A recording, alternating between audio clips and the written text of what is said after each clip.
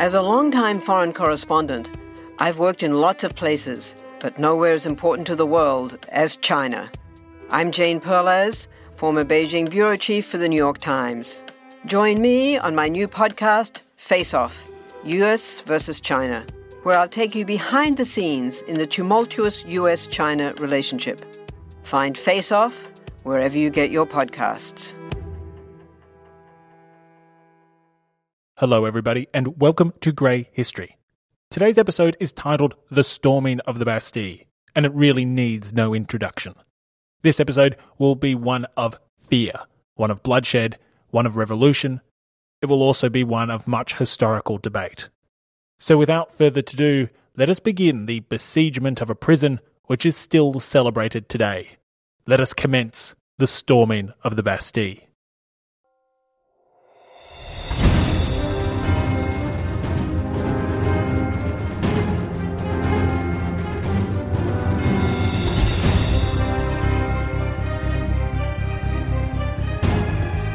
Welcome to Grey History.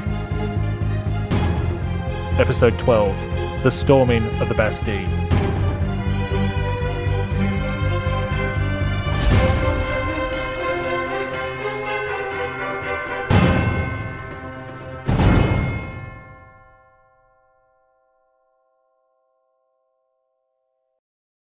Jacques Necker sat on a wall.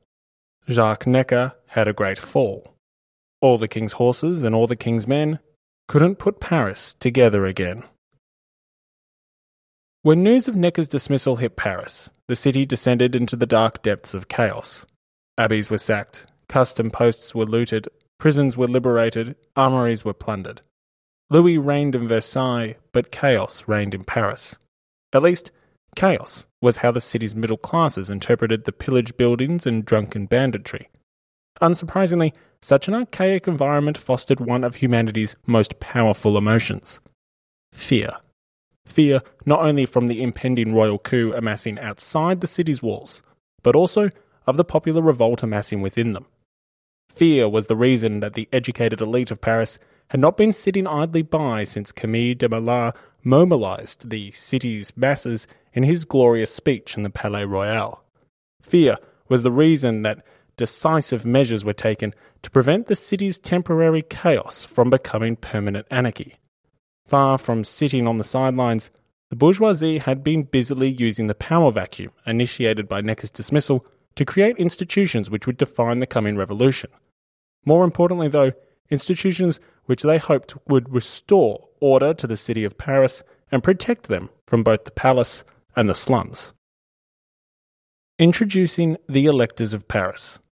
The electors were a 407-member body which had been created for the purpose of electing individuals to represent Paris at the Estates General. Elections for the Third Estates delegates had occurred in 2 stages, and it was this body who finally nominated the Parisian delegation for Versailles. After the election, however, the body had continued to meet. Instead of disbanding and allowing the city's representatives to be the sole voice of the Parisian people, the electors acted almost as a lobby group, seeking to remind their deputies of the people's will. Perhaps unsurprisingly, the people's will propagated by the body was often quite more radical than the legitimate centre of public opinion. But then again, when has the people's will ever reflected, the people's genuine will? It's kind of like when someone describes a place as God's country. God's country tends to be anything but. But we digress. The body had a quite progressive tone, and this was due to the large number of radicals who comprised its membership. The power vacuum created by Necker's dismissal gave these progressives an opportunity to further their radical agenda. In an environment characterized by no one neither possessing nor obeying authority, the electors seized it for themselves. In an effort to maintain public order, the body unilaterally declared itself to be the municipal government of Paris on the 12th of July. Having installed itself as the city government, with no royal permission or authority to do so, the body then decreed the creation of a city militia. Soon to be known as the National Guard, it was envisioned that if each of the city's 60 districts provided 800 men, a force of 48,000 militiamen could be at the disposal of the electors. This force could be used to resist the royalist soldiers entering the city as well as resist the marauding lower classes already within it. Historians still debate just what force the electors feared more, the impending terror of the king's men or the already existing terror of the king's people. Far from focusing on royal troops, Jean Bailly, the first president of the National Assembly, the leader of the tennis court oath, and the future mayor of Paris, indicated it was the latter. The influential revolutionary leader stated, "Paris ran the risk of being pillaged and was only saved from the marauders by the National Guard." Regardless of whatever evil the electors and the middle class feared more, Paris had a new government and a new defence force. Necker's dismissal had triggered a municipal revolution within the city, a fact that I very much doubt featured in the plans of the royalist counter-revolutionary plotters in Versailles. Having usurped power for themselves, the electors now stood alongside the National Assembly. Both were rogue, unilaterally declared bodies which lacked royal support. Only the successful resistance of royal troops could protect both infantile institutions from being smothered in the crib of liberty. The result was that the Parisians doubled down on revolt. From the Hôtel de Ville, the city's town hall, the electors began to take measures to secure the safety of Paris. With the militia being raised, the electors posted militiamen and defected French Guard troops to banks, grain stores, and other key strategic locations in an effort to maintain public order. Barricades were erected at strategic entrances to the city, as were other defensive positions. Paris readied herself for conflict. The electors in the Hôtel de Ville weren't the only ones making strategic decisions on troop deployments and defences, however. Inside the city, the royalist governor of the Invalides began to take precautionary measures against both the mob and its new self-declared city government. On the 13th, the governor realised he may soon be targeted by the city's occupants. Why he might be targeted had everything to do with what was in his cellars. No, it wasn't cheese. It wasn't bread. It wasn't copies of a standalone Obi-Wan Kenobi movie starring Ewan McGregor. It wasn't any of these highly desirable things. The mob wanted in because the invalid possessed something of great importance and in great quantity. The Invalid, which was more or less a hospital/retirement home for the ill, injured and aged soldiers, had a large amount of muskets in its cellar. Some 32,000 of them. Having 32,000 muskets is slightly problematic when you're isolated in a revolting city. A city with a mob and a new municipal government who are both keen on defending themselves from a crackdown that your side is about to conduct. Might as well put a nice sirloin steak in your back pocket and jump into a tank full of sharks. With 3,000 members of the French Guard defecting to the People's Cause on that same day, the governor enjoyed a delicious combination of a giant target on his back and no reinforcement from government troops. Isolated from support and with limited time, the governor prepared for an assault by ordering his troops to undertake a very specific task. He ordered his troops to start unscrewing the hammers of the muskets in the Invalid armoury. Unscrewing the hammers rendered the muskets useless. It's perhaps not as fast as a bonfire, but hell, it would do. The idea was that the governor would deny the masses the weapons that they were seeking. For his men, however, this order was unpalatable. Comprised primarily of old veterans, his troops were more inclined to aid the people of Paris that they lived amongst and their newly installed city government. In fact, while they remained physically with the governor, mentally they had already defected. In the first 6 hours of their task, roughly 20 of the 32,000 weapons had been disabled. That's right, 20 disabled muskets in 6 hours. At that rate, it would have taken them 400 days to disable the weapons stored in the cellars of the Invalid. In life, I try not to identify conspiracy when inaction is probably driven by incompetence instead. But in this case, I'm pretty sure it's not incompetence, it's conspiracy. The idleness of the Invalid defenders allowed the Crown to successfully acquire tens of thousands of muskets. The Invalid was broken into the next morning, on the 14th, and the deposit of weapons was more than enough to equip the majority of the new city militia. More importantly, it was enough to defend the city from the pending royal coup. Getting your hands on muskets was relatively easy for anyone watching the commotion. In fact, easy doesn't go far enough. 2 servants of the British ambassador had gone to observe the event and found themselves with muskets by the end, the guns having been thrusted into their hands by the mob. Imagine that. You go for a show which attacks big government and get a free gun in the gift bag. It's an NRA member's wet dream. Anyway, we digress.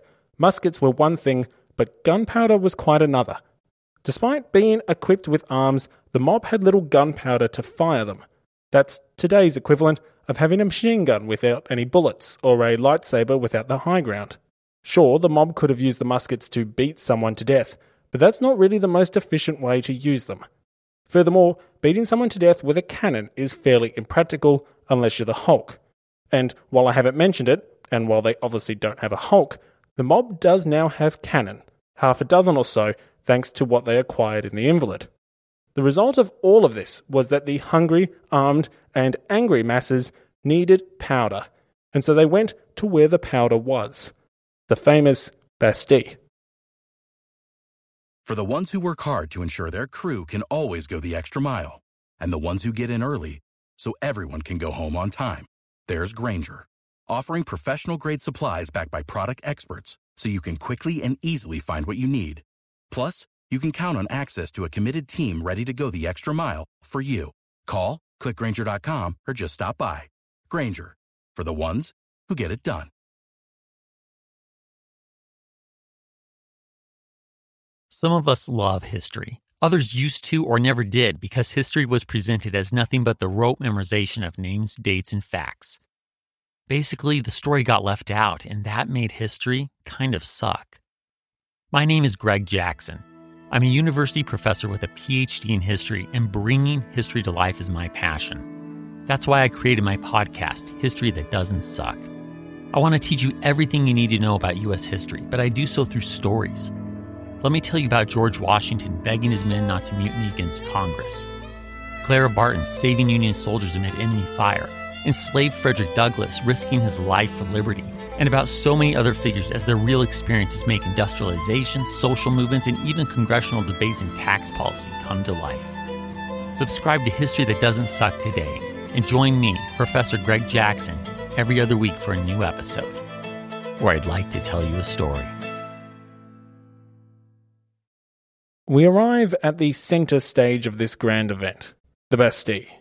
Originally constructed in the latter half of the 14th century, the Bastille was a distinctive feature on the Parisian skyline. The fortress was comprised of 8 towers of uneven height. The tallest was just more than 70 feet, or about 20 metres. Pretty sizable towers, yes, but certainly not as big as paintings and depictions made them look in the glorified propaganda after its fall.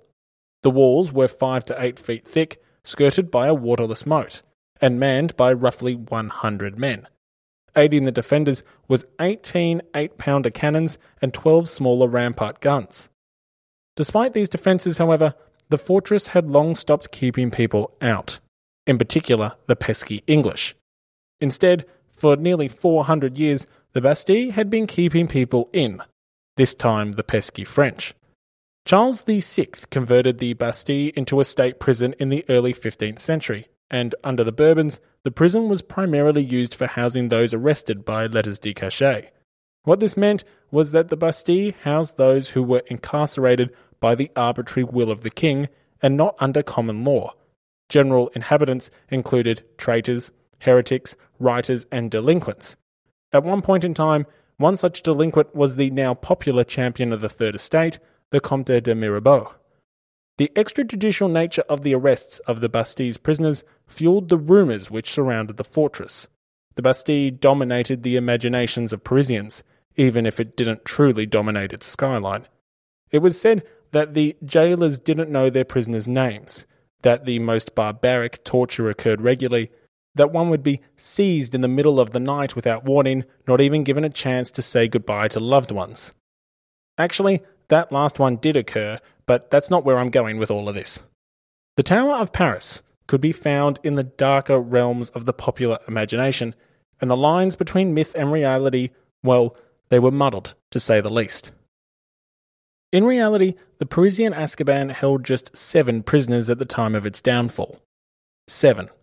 Whoop-de-doo Basil. But had you asked the common person who lived in the shadows of the eerie prison, 7 prisoners would have not been their assumption at the number of helpless souls contained inside. 7 prisoners would have been unbelievable. An equally unbelievable fact would have been that many prisoners were allowed to furnish their rooms with personal effects like wardrobes, desks, portraits, and even be accompanied by their pet dog or cat. The idea that prisoners inside would have all had a bed, curtains, and either a stove or chimney was completely unbelievable, let alone the fact that Bingo and Garfield were allowed inside to accompany their owners. The fact of the matter was that the Bastille was much nicer than many of the other prisons in France in 1789. In fact, it was a 5-star resort with a free buffet and a bar compared to some of the prisons established by the autocratic regimes of the 20th century. Truth, however, is what people believe, and thanks to a vast array of prison literature and exaggerated and outright fictitious recounts of former guests, the average Parisian believed the Bastille to be a place of immeasurable cruelty. This belief was fueled by the fact that letters de cachet were indeed tyrannical, arbitrary, and extrajudicial. Yet, once the letters de cachet had delivered an unfortunate soul to the Bastille, the myths, legends, and rumours surrounding the horrors inside were exactly that. Myths, legends, and rumours. There was a disconnect between the public image and the private reality. In short, the Bastille was not the hellhole that it was thought to be. Symbolically, the Bastille may well have served as a potent symbol of royal absolutism and despotic tyranny.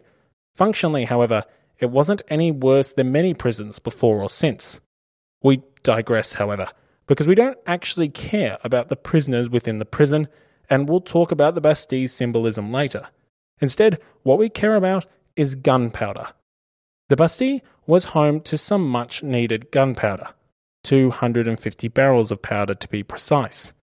For a city convinced a royalist attack was days, if not hours away, those barrels were not a luxury. They were a requirement for the successful defence of the city. Furthermore, the Bastille's cannons were capable of flattening nearby suburbs should a royal crackdown commence. The Bastille had to be neutralised and its contents repurposed for the protection of Paris. At 10 in the morning, on Tuesday the 14th of July 1789, a crowd of roughly 900 Parisians had gathered outside the Bastille demanding the prison turn over its gunpowder and withdraw its guns from the ramparts. A delegation of electors promptly arrived from the newly formed city government to help negotiate with the Bastille's governor. That governor was Bernard René de Launay, who had been born in the Bastille, his father having been his predecessor as the prison's commander. On face value, de Launay may not have been in a weak position, but he actually was. He held roughly 250 barrels of powder, or roughly 30,000 pounds or 13,500 kilos of the stuff. More than enough for his cannon. Furthermore, defensive preparations had been conducted, including strengthening the drawbridge and stockpiling paving stones. Despite these advantages, the Bastille was still in a weak position. Critically, the Bastille had no water supply and only enough rations for 2 days. And perhaps most importantly, the Bastille was occupied by unreliable men. Some of de Launay's men weren't inclined to fire on the common people, sharing the same sympathies which had fostered inaction and defection amongst the French guards and the defenders of the invalid. However, even if de Launay's men had all been well disciplined, my original statement would still stand. The Bastille's most unreliable defender was debatably de Launay himself. The governor was loyal to the royalist cause, but not to the growth mindset. He was, in a word, incompetent. Lieutenant Louis Dufour was a member of a small detachment of Swiss guards stationed in the fortress, and he described the governor as being without much knowledge of military affairs, without experience, and without much courage. According to Lieutenant Dufour, whose Swiss guards made up about a third of the defending force of 100, Governor de Launay would be regularly spooked by shadows at night when trees swayed in the wind.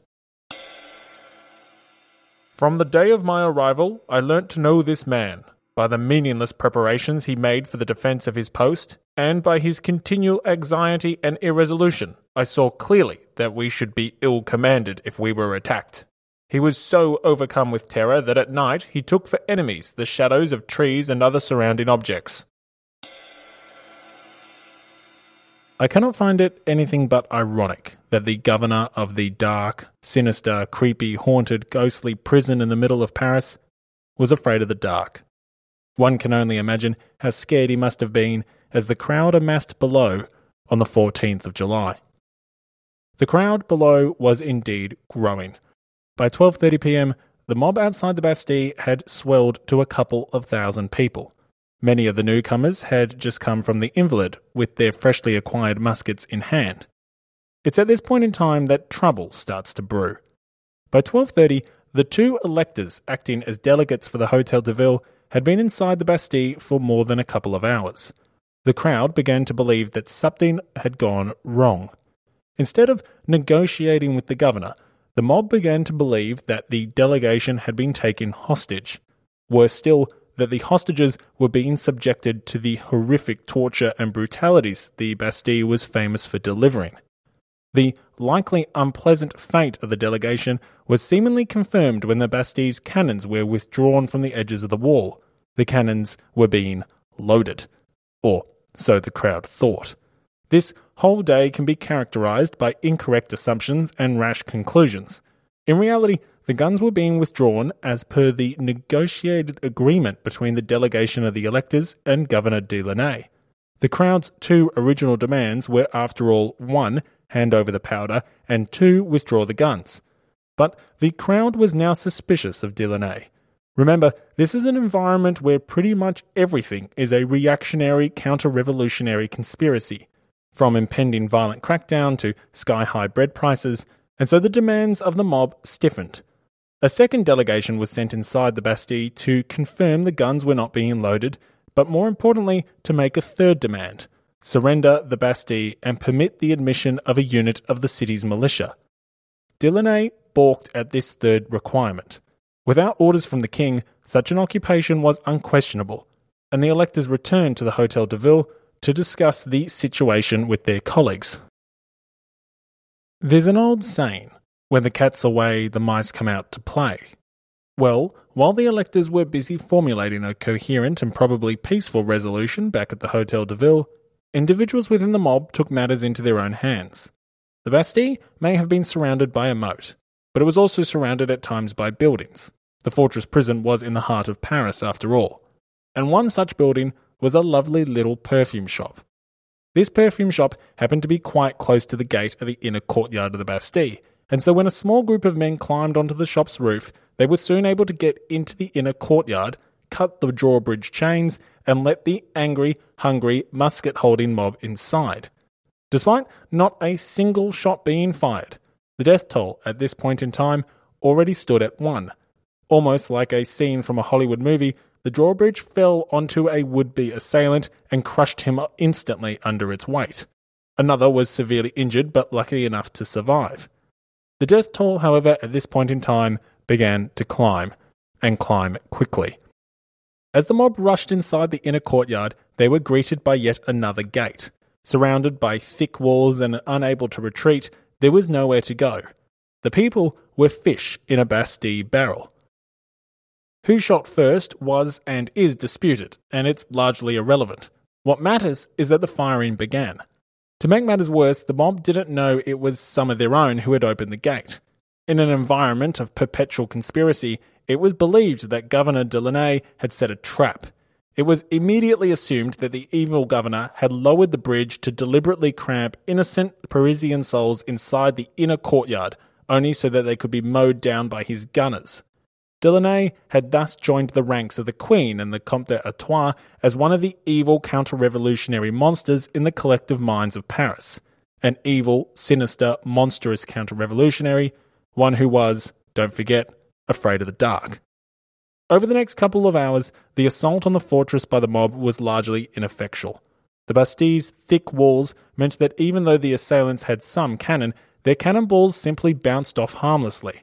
With cannon fire being heard from the Hôtel de Ville, the electors had tried to send more delegations to broker a peace.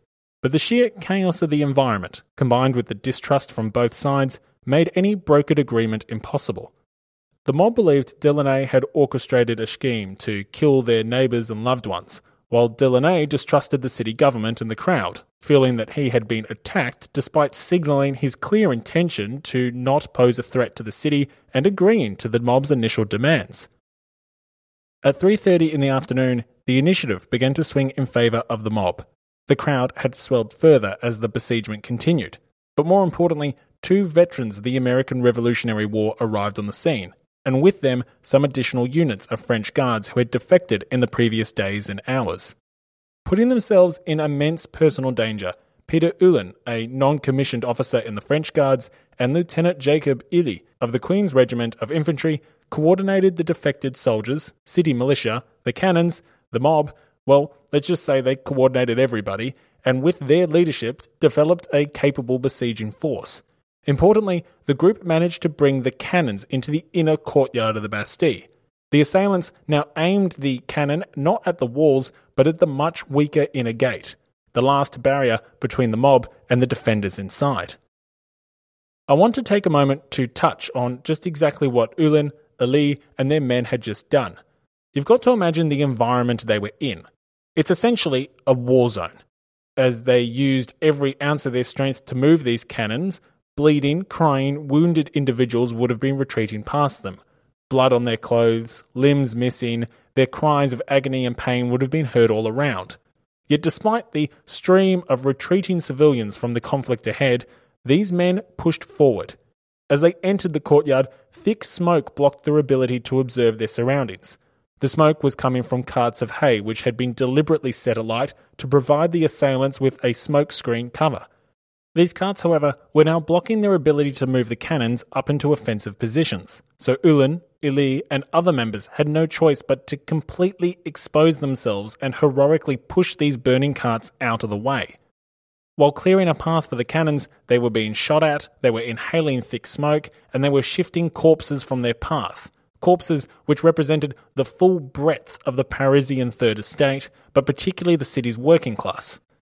According to official records, the besieging force was comprised of a wide assortment of individuals, which I suppose is really unsurprising considering that as many as 8,000 participated in the storming of the Bastille in some way or another.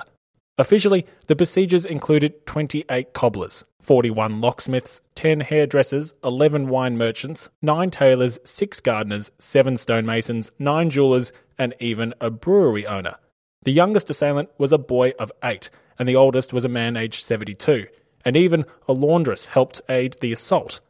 I want you to picture these kinds of people dead on the ground as Ulen and his men wield their cannons.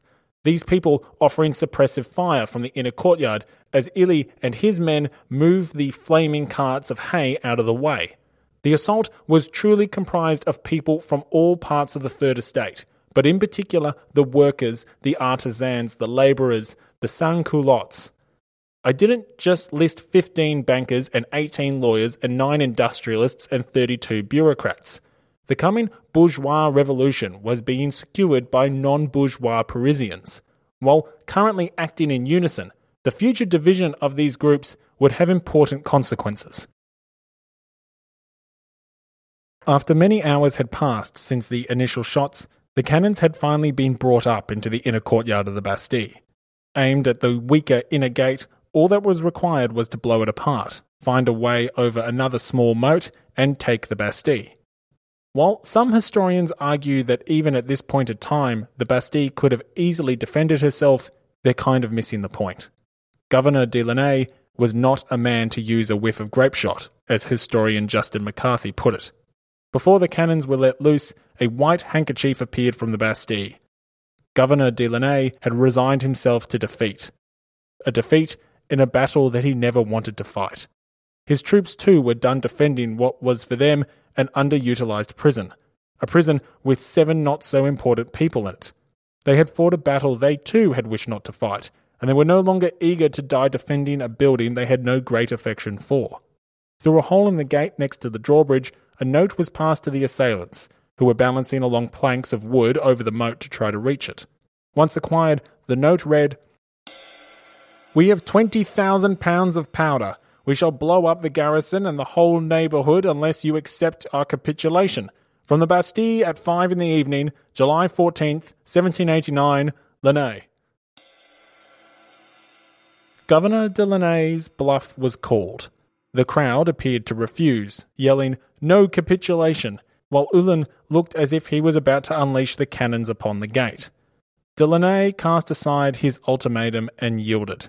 Instead of blowing the Bastille sky high and destroying the surrounding neighbourhood and people along with it, he opened the gates and the crowd rushed in. At this point in time, it's safe to say that no one knew how the crowd would react. There will be points of time in this revolution, such as the September massacres, where so many innocents will perish due to the destructive indulgences of mob mentality. Given the environment, given the fact that the mob believed de Lanay laid a trap for them, given the fact that the governor was part of a royal conspiracy in their minds, the response from the crowd was surprisingly measured. 3 defenders were killed along with 3 of the governor's staff, but the majority of the defending force was spared immediate slaughter.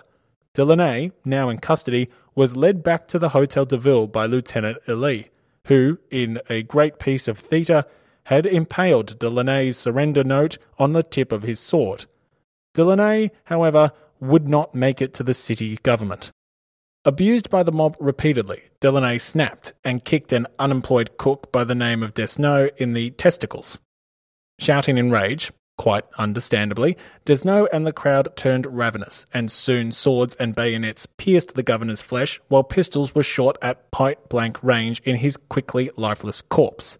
Desnos then used a sword to cut the governor's head off, but failing to complete the task easily, had to finish the job with a pocket knife, and only after receiving some liquid courage in the form of brandy.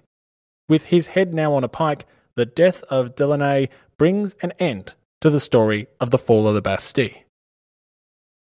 The Tower of Paris had fallen, and so had its governor. But de Lanay's demise did not end the day's significance or its ramifications. By November, most of the Bastille would be demolished. Likewise, by the end of November, most of the old regime would be demolished too. The king would be forcibly moved to Paris. The privileges of the 2 privileged daughters would be abolished, and the revolutionaries within the National Assembly would be factionalized, beginning the era of entrenched ideological politics that crippled this revolution. Historian Shalia Matthews simply and succinctly states that the fall of the Bastille was the symbol of the fall of Bourbon absolutism, the sign of the rise of a nation. That nation that will rise will be born of hope, liberty, and peace. Unfortunately for many, it develops into one of terror and misery. De Lanay may have been the first to lose his head for the supposed counter-revolutionary conspiracy, but he would not be the last. Hello everyone, my name is Wesley Livesey from the History of the Second World War podcast. My podcast is a mostly chronological retelling of the Second World War, and I hope you will join me on a journey through the most cataclysmic conflict in human history, as we try to answer the questions of not just what and where, but how and why. Join me on a journey not just through the famous campaigns, battles, and events, but also on a trip around the globe as we broaden the scope of Second World War history beyond the well-known battlefields of Europe and the Pacific. During weekly episodes, I seek to provide new insight for longtime students of the war, while also being a great jumping-on point for anyone seeking a deeper understanding of the Second World War. This podcast has made it to the invasion of Poland in 1939, and start listening now to find out how the world would find itself embroiled in its second worldwide conflict in just 20 years. You can find History of the Second World War on all major podcast platforms, or at historyofthesecondworldwar.com. Napoleon Bonaparte rose from obscurity to become the most powerful and significant figure in modern history. Over 200 years after his death, people are still debating his legacy. He was a man of contradictions, a tyrant and a reformer, a liberator and an oppressor, a revolutionary and a reactionary. His biography reads like a novel, and his influence is almost beyond measure.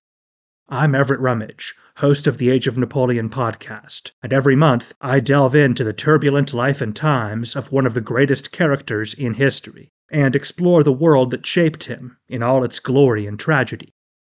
It's a story of great battles and campaigns, political intrigue, and massive social and economic change. But it's also a story about people, populated with remarkable characters. I hope you'll join me as I examine this fascinating era of history. Find The Age of Napoleon wherever you get your podcasts. Before we end our little Netflix special on the old regime's toughest prisons, I want to dive into one of the many historical debates surrounding the prison's downfall. This is grey history after all. As historian Matthews put it so well, the fall of the Bastille was a symbol for the fall of Bourbon absolutism. On that point, pretty much everyone agrees. What there is significant division of opinion on, however, is whether or not the Bastille symbolised Bourbon absolutism before or only after its fall. There is stark disagreement about whether or not the Bastille was already symbolically significant at the time of its fall, or if it only became a symbol for the old regime after revolutionary propaganda inflated its downfall as one which liberated France and gave birth to the new order.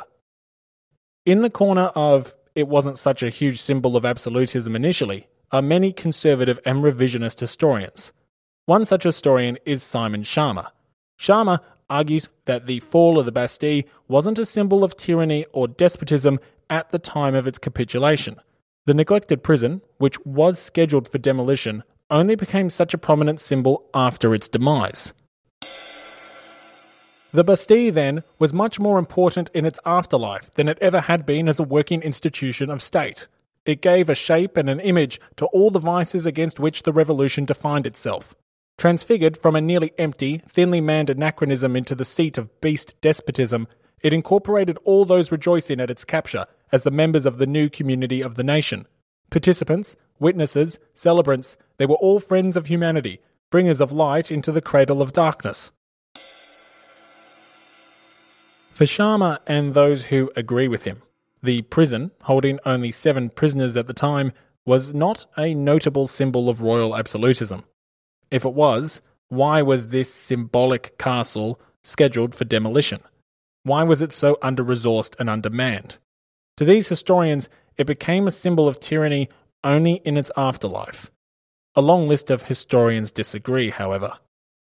Historian Justin McCarthy, writing 100 years after the fall of the Bastille, forcibly dismissed the case that the Bastille held anything but huge symbolic significance at the time of its fall. Men have not been wanting, we have seen, who try to minimise its importance, to diminish its historic dignity. They urge that the Bastille, at the time of its fall, was a place of no importance. They say it had ceased to be the terror house of political prisoners. They maintain it was not, in any military sense, taken at all. They protest that the whole episode was an absurd blunder which attached to the Bastille an importance that it had long outdated and which gave its captors a burlesque air of pseudo-heroism. They even assert that it was a crime, the herald of a long catalogue of crimes. There is little or nothing to be said for such arguments. It was not the captors of the Bastille who were responsible for the blunders and the bloodshed of the revolution. It was the condition of things which made the capture of the Bastille so momentous. The very fact that at the time people of all parties thought it was so momentous is enough to prove the case. Even if the Bastille itself had ceased to terrify, it still represented the old, terrific idea. It was a very strong argument in stone in favour of the feudal system, and all the feudal system meant. It had long been the dread and the curse of Paris, the merciless answer to all freedom of thought, of word, of deed. If the first wave of the rising tide of democracy beat against it and overwhelmed it, it was not for nothing. Its mighty keep, its 8 portentous towers, were the solid, visible presentment of all that was worse in the old order of things. It was a symbol, and symbols are the most potent influences in the struggles of political forces. But it was not merely a symbol. It still held prisoners. It was still ready to hold prisoners. Its guns were a standing menace to Paris. If we were to imagine a London mob of today besieging the Tower of London, the event would certainly have little historic dignity or importance. Long generations have gone by since the Tower of London represented any despotic system, or had any political significance or symbolism whatsoever. But every man who attacked the Bastille upon that midsummer day, 100 years ago, looked upon the Bastille as the petrification of the old order and the old despotism. The youngest could remember how it had been used for the basest political purposes, how it had been employed to stifle freedom. It was hated. It was justly hated. It was natural and significant that the first popular stroke should be levelled against it. Its fall is an event of moment in the history of man, a day of thanksgiving in the history of civilization. Historian Charlia Matthews agrees with McCarthy completely. To prove the point, Matthews focuses not on how the French reacted to the news of the Bastille's demise, but on how other Europeans reacted to it.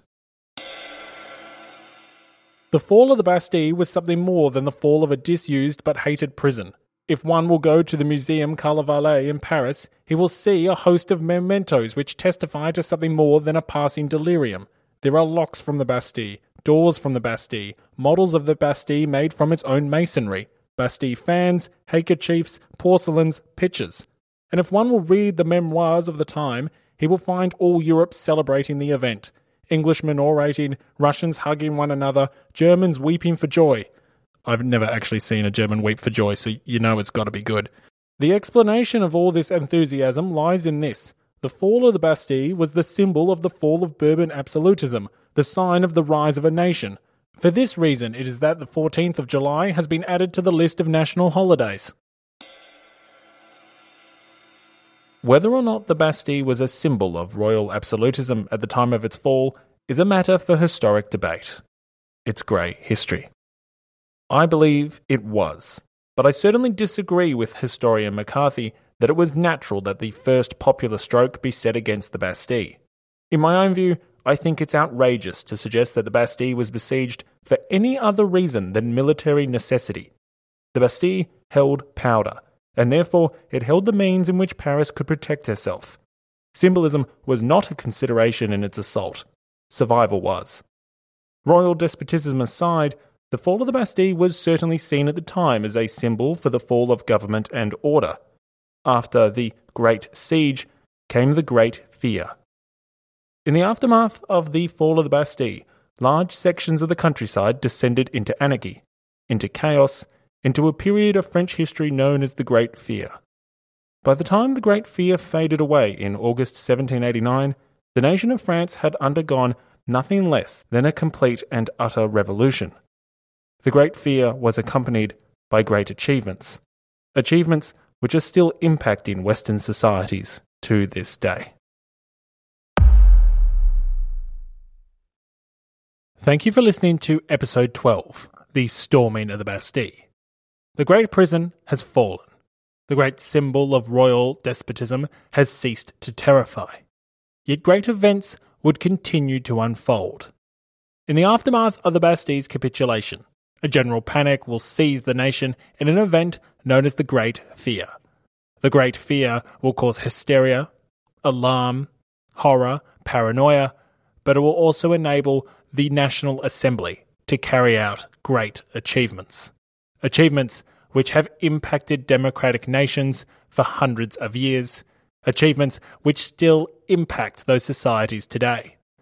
The storming of the Bastille was indeed a great event, but it was by no means the last great event to occur in the summer of 1789. Before you go, if you've enjoyed today's episode of Grey History, if you're a fan, if you'd like to dabble in some more, then there is something you can do to help make sure that that takes place. Spread the word. If you know someone who you think might be interested in a history podcast that explores the grey, please tell them about Grey History. I need all the help I can get, so if you're enjoying the show, please do spread the message that history isn't black and white. Thank you for listening, and henceforth, Grey History will be targeting a fortnightly release. So I'll see you all in 2 weeks to discuss the infamous Great Fear and the famous great achievements which accompany it. Sick of being upsold at gyms? My guy, you're currently a base member? For $90 more, I can upgrade you to our Shred membership. For $130 more, you'll be a Swole member. And for just $300 more, you'll reach Sweat Platinum. At Planet Fitness, you'll get energy without the upsell. Never pushy, always free fitness training and equipment for every workout. It's fitness that fits your budget. Join Planet Fitness for just $1 down and $10 a month. Cancel anytime. Deal ends Friday, May 10th. See Home Club for details.